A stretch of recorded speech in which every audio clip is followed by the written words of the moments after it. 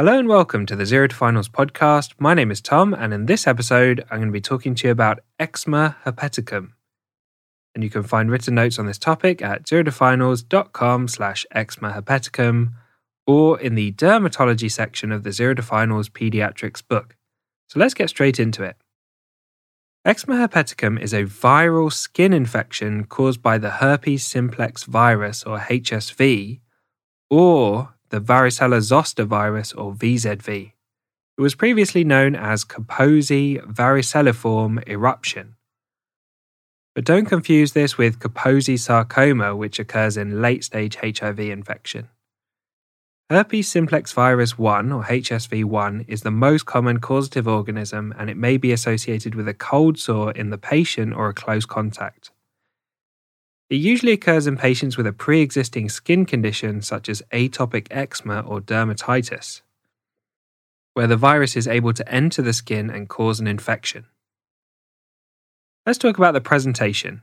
A typical presentation is a patient who suffers with eczema that has developed a widespread, painful vesicular rash with systemic symptoms such as fever, lethargy, irritability, and reduced oral intake.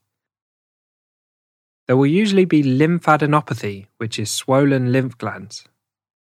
Let's talk about the rash. The rash is usually widespread and can affect any area of the body.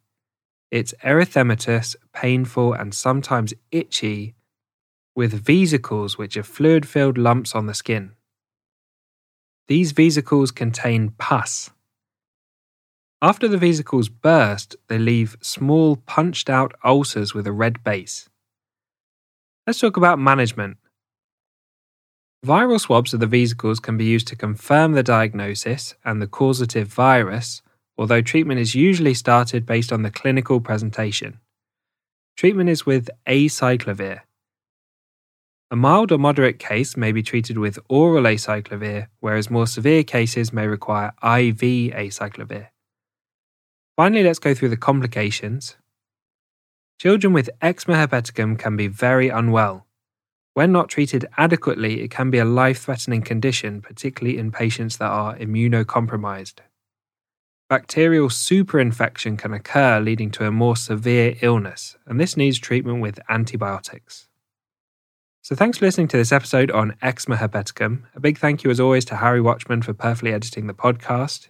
You can find written notes on all the topics in the podcast in the Zero to Finals books available on Amazon, and you can find audiobook versions of the Zero to Finals books on Audible. You can also find all the notes as well as videos, illustrations and questions on the Zero to Finals website at zerotofinals.com, and I hope you tune in for the next episode, which will be on psoriasis.